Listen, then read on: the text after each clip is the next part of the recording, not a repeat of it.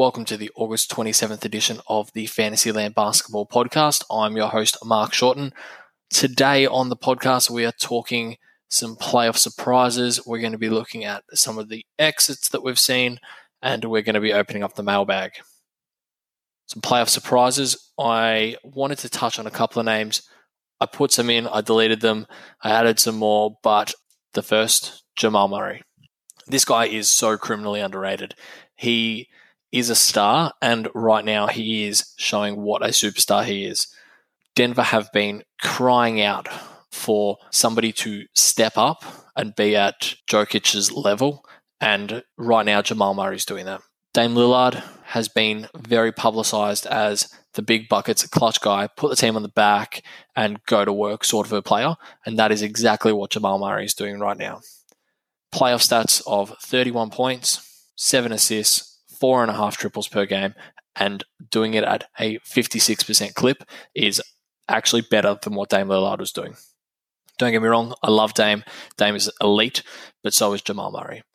As I said, Denver have needed him to step up to be competitive, and he's doing that right now. What I do see this as fantasy implications, if he can keep this going, then it's going to do wonders for his ADP next year. A lot of the leagues that I play in and across ESPN last year, he was at an ADP of about 58 to early 60s, and that's because people don't see him as a tier 1 or tier 2 point guard. People see him as somebody that is going to get your high teen points, your 4.5 assists per game, 0 defensive stats, and shoot at an okay percentage. But if he can take his assists, he can take his points just that next level up, then all of a sudden he goes into the threshold of your Devin Bookers, of your Donovan Mitchells, of those people who you're looking at the end of the second round, early third. The next player on my top 3 playoff surprises is Mike Conley. I feel a bit weird talking about Mike Conley so soon after my previous podcast, whenever I was talking about how much of a disappointment he was, but he is really turning it on at the moment. 26.5 points, 4 assists, 5.5 triples per game, and 65% shooting. Now, the 65% shooting is not going to last. That's a number that he's not going to sustain. And as a career, he shot it just below 45%, and if he drops it down to that, then you're only looking at 15 points per game. Why are you only looking at 15 points per game? It's because of his usage. His usage rate is just nowhere near what it needs to be next to ball-dominant players like Donovan Mitchell and, to an extent, Rudy Gobert and Joe Ingles. But for the time being, if you're playing in a daily fantasy lineup, put him in, let him roll, and hope that he doesn't burn you on the day that you've got him. Last and absolutely not least is the incredible play from Jeff Green. Jeff Green is somebody who has always been a fantastic waiver player. Somebody who, if you need to chip in a few threes, you grab him. If you need to chip in a couple of rebounds, you grab him. If you need 10, 11, 12 points, you grab him, especially if he's playing in those back-to-backs. But right now, he looks like somebody who would be drafted. Houston looks like the perfect fit for his skill set. He's always been a solid, versatile big. He's always been able to stretch the floor. But right now, he is playing career best basketball. The Rockets, without a center, always going to struggle to pull down rebounds. But in 34 minutes, Jeff Green is pulling down 6.2. He's shooting it at 57%, and very, very surprisingly, he's getting just shy of 17 points per game. That is phenomenal. I am a massive Robert Covington fan, so it is said with a little bit of a heavy heart, given that he's pushed him out of the side. But right now, if he does this for the entire playoffs, then you're looking at getting him at a bit of a steal next year. Late round, you take a bit of a flyer on the upside. Nobody's going to go near him. And if he replicates this, then you've got yourself an absolute winner. As I said with Mike Conley, if you're playing daily fantasy, he's completely cheap. So plug him into your lineups, let him go to work, and roll in the money. All right, playoff casualties. We've had 3 teams eliminated. All were swept, the first of which was Philly. This is a team that has got so many offensive weapons. it's a surprise that they struggled to score over 100 points a game and that they shot at under 40% shooting. That is by far the single worst performance out of every team in the playoffs.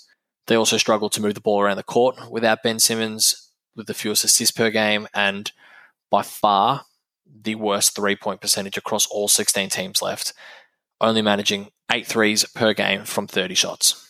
Not going to be successful doing that. Defensively, Boston had open looks all day. They were able to really take advantage of all of their open twos, shooting at 52% inside the arc, and even Kemba Walker questioned the defense, saying that he hasn't had that much room inside in a long time, and that is very scathing. Overall, there's not too much to say because they were just a mess. They clearly missed Ben Simmons. Shake Milton wasn't as strong of a replacement as I thought he was going to be. He showed out quite a bit in the regular season when he had the opportunity, but he just couldn't turn it on for the playoffs, and it was evident that they missed Ben Simmons.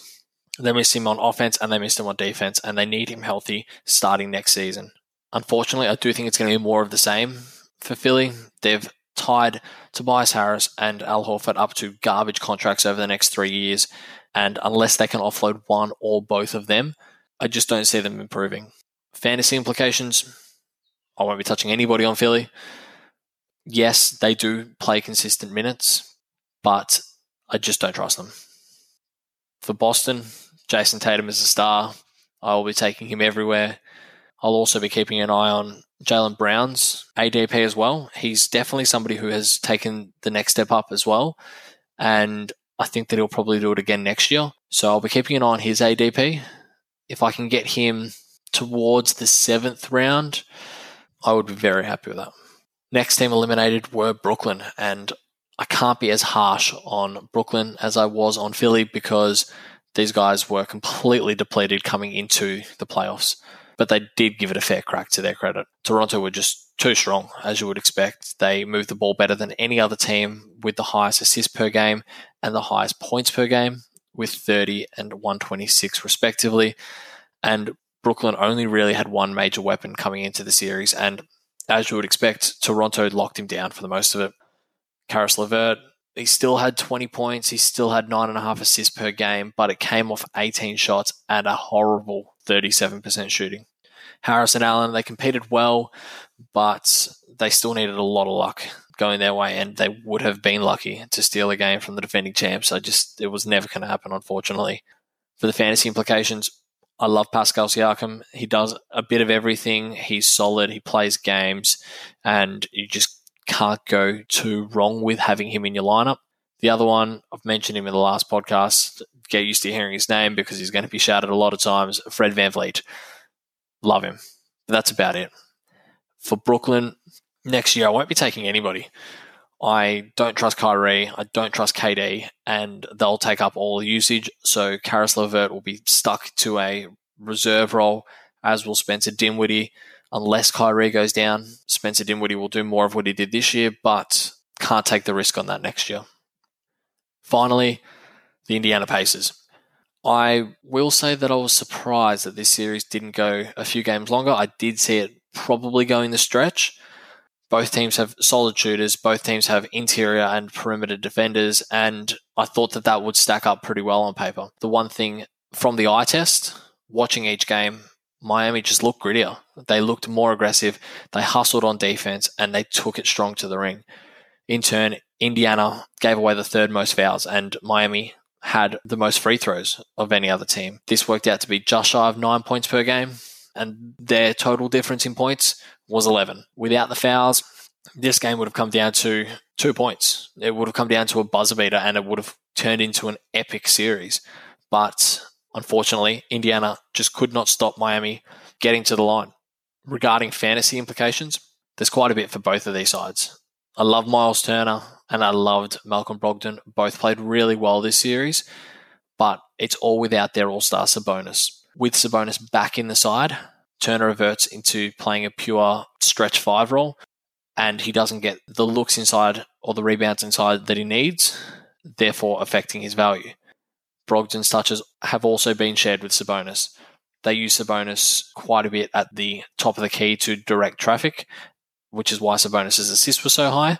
but again, going to have an effect on Brogdon's usage. So I think that moves them both down a round, maybe moves Turner back 2 rounds to about the 5th round.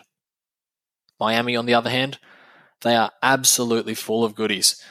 I'll mention it on a few pods, but Bam Adebayo, he's a 2nd rounder. He's a star. I love him. I'm going to take him everywhere that I can.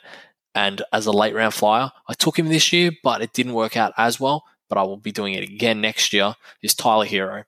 I don't see them running with Goran Dragic forever, but even if they do, Tyler Hero has already shown that he's an improved defender, and he's really growing into that primary scorer and that primary ball handler in the second unit. All right, time to open up the mailbag. So we've had a few questions this week from some fantasy basketball beginners, so I'll look to group those together and then touch on a few other questions in later pods. The first question that we've got is, this is my first season doing fantasy basketball. What tips have you got? The first tip I've got for anybody starting out in fantasy is knowing your league. I play in a head-to-head category league almost exclusively, so that is where the majority of my tips come from. So you need to know your league rules, you need to know the categories that you play, and you need to know the tiebreakers. If you get your draft spot early, great, you can do research, but that might not happen until the night of the draft. If you're playing in a standard 8-category league, then the rankings are going to differ, sometimes substantially, from a 9-category league. For example, Trae Young is rated about 6 in an 8-category league, but rated at 13 in a 9-category league. This is because he has quite high turnovers. High turnovers can lose your category, and if you're not prepared for that, then it can lose your week. So know your league. The second question is, what mistakes do you see every year that I should avoid? So there are 2 major mistakes that I see people making every year, and if someone in your league does 1 or 2 of these, then fantastic, means less competition for you. The first mistake I see is taking injury-prone players early. Now, this is something I feel extremely passionate about. There is always value to be had in the middle to late rounds on taking a flyer on an injury-prone player, hoping that it turns out, but the early rounds are the foundation of your team. If 1 or more of your players has an injury history, then you're going to be in for a stressful year. Does it mean that they're going to get injured? No. Does it mean if they take a niggle that they're going to sit for a day, they roll their ankle, they're going to sit for 2 weeks? They might do that. The same can be said about players who are managed for health. There are a number of players who rest their bodies, Kawhi Leonard, Joel Embiid, and this can result in a 4-game week becoming a 3-game week, or a 3-game week turning into a 2. You might not know right now how much that hurts, but if you're coming into the final day, you need 100 points to catch up, and you've got Kawhi Leonard who's sitting and managing his health on the end of a back-to-back, that could be 25, 30 points that you're not going to have for the day. So again, make sure you pick solid, reliable players early. The second mistake I see is pairing the wrong players. When playing in a head-to-head category league, you don't need to win every category to win your matchup, so keep this in mind. In both 8 and 9 category leagues, you only need to win 5 categories. So there are players who completely tank certain stats, and if you pick them, you're going to have to punt that if you want to keep your other players effective. So let me break this down a little bit more. Andre Drummond, he's a fantastic player. He's one who dominates in field goal percentage, he dominates in rebounding, and he's fantastic at steals. He's also very strong in blocks and points. So that's 5 categories right there. He doesn't contribute in threes, he doesn't contribute in assists, which is fine. You don't need it all. But what he does do is he tanks free throw. He shoots at 58% on 5 shots a game. By taking him, you should know that you're going to lose free throw every single week. Again, you don't need to win every category.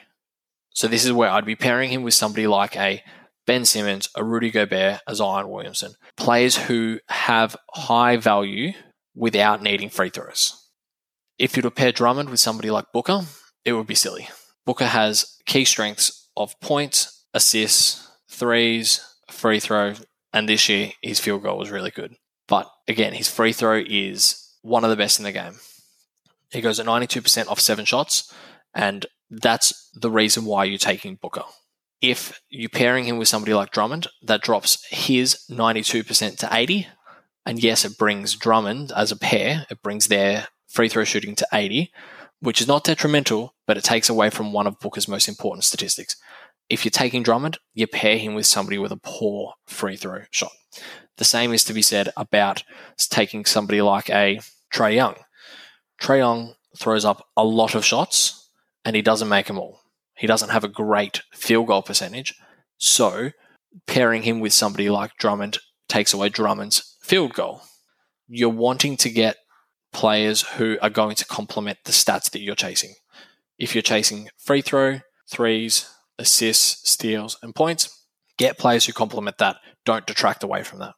So in summary, know the categories that you want to target, pick healthy players that complement each other, and you'll have a very successful draft. And the final question we've got for the mailbag is, what top 3 players would you avoid in the early rounds? So it's probably a little bit too early to tell because there will be trades in the offseason that will throw some of these out the window. But as it stands, there are a few players that I don't want where they're getting drafted. I would take them, but they're not going to slide. First one is LeBron James. I love LeBron. I am a LeBron is the GOAT believer. But starting next season, LeBron's going to be 36 years old. And although he is consistently leading his team in minutes, surely that is going to move away and pave a way to him being rested and him being managed. I thought that was going to be this year. It's coming. It has to be next year. He's at the point of his career where the only thing that matters is postseason and winning championships. So I'm going to stay away from LeBron, who is probably going to be drafted between 10 and 15. Healthy, that is absolutely where he should be, but I think that he's going to miss time. The second player is Kevin Durant. I've had Kevin Durant on my team many, many times over the years. He is a star, but he's coming off an Achilles injury. An injury that has plagued big man in the NBA for years, and although he's been relatively durable throughout his career, I'm not sold on him being at peak KD to start the year. Someone who I'll probably avoid unless I can take him in the late second round, which probably won't happen, which is why KD is probably not going to be on my team next year. And finally, my whipping boy for avoiding at all costs is Joel Embiid. He's somebody that I have never owned. He's somebody that I will never own. He always seems to get taken in the early to mid round, which is far too rich for my blood. Sure, he is talented. He can stretch the floor. He can do a bit of everything. But the one thing he can't do is stay on the court. Considering he's never played more than 64 games in a season, I have not been able to justify his ADP at about the 12 to 15 mark.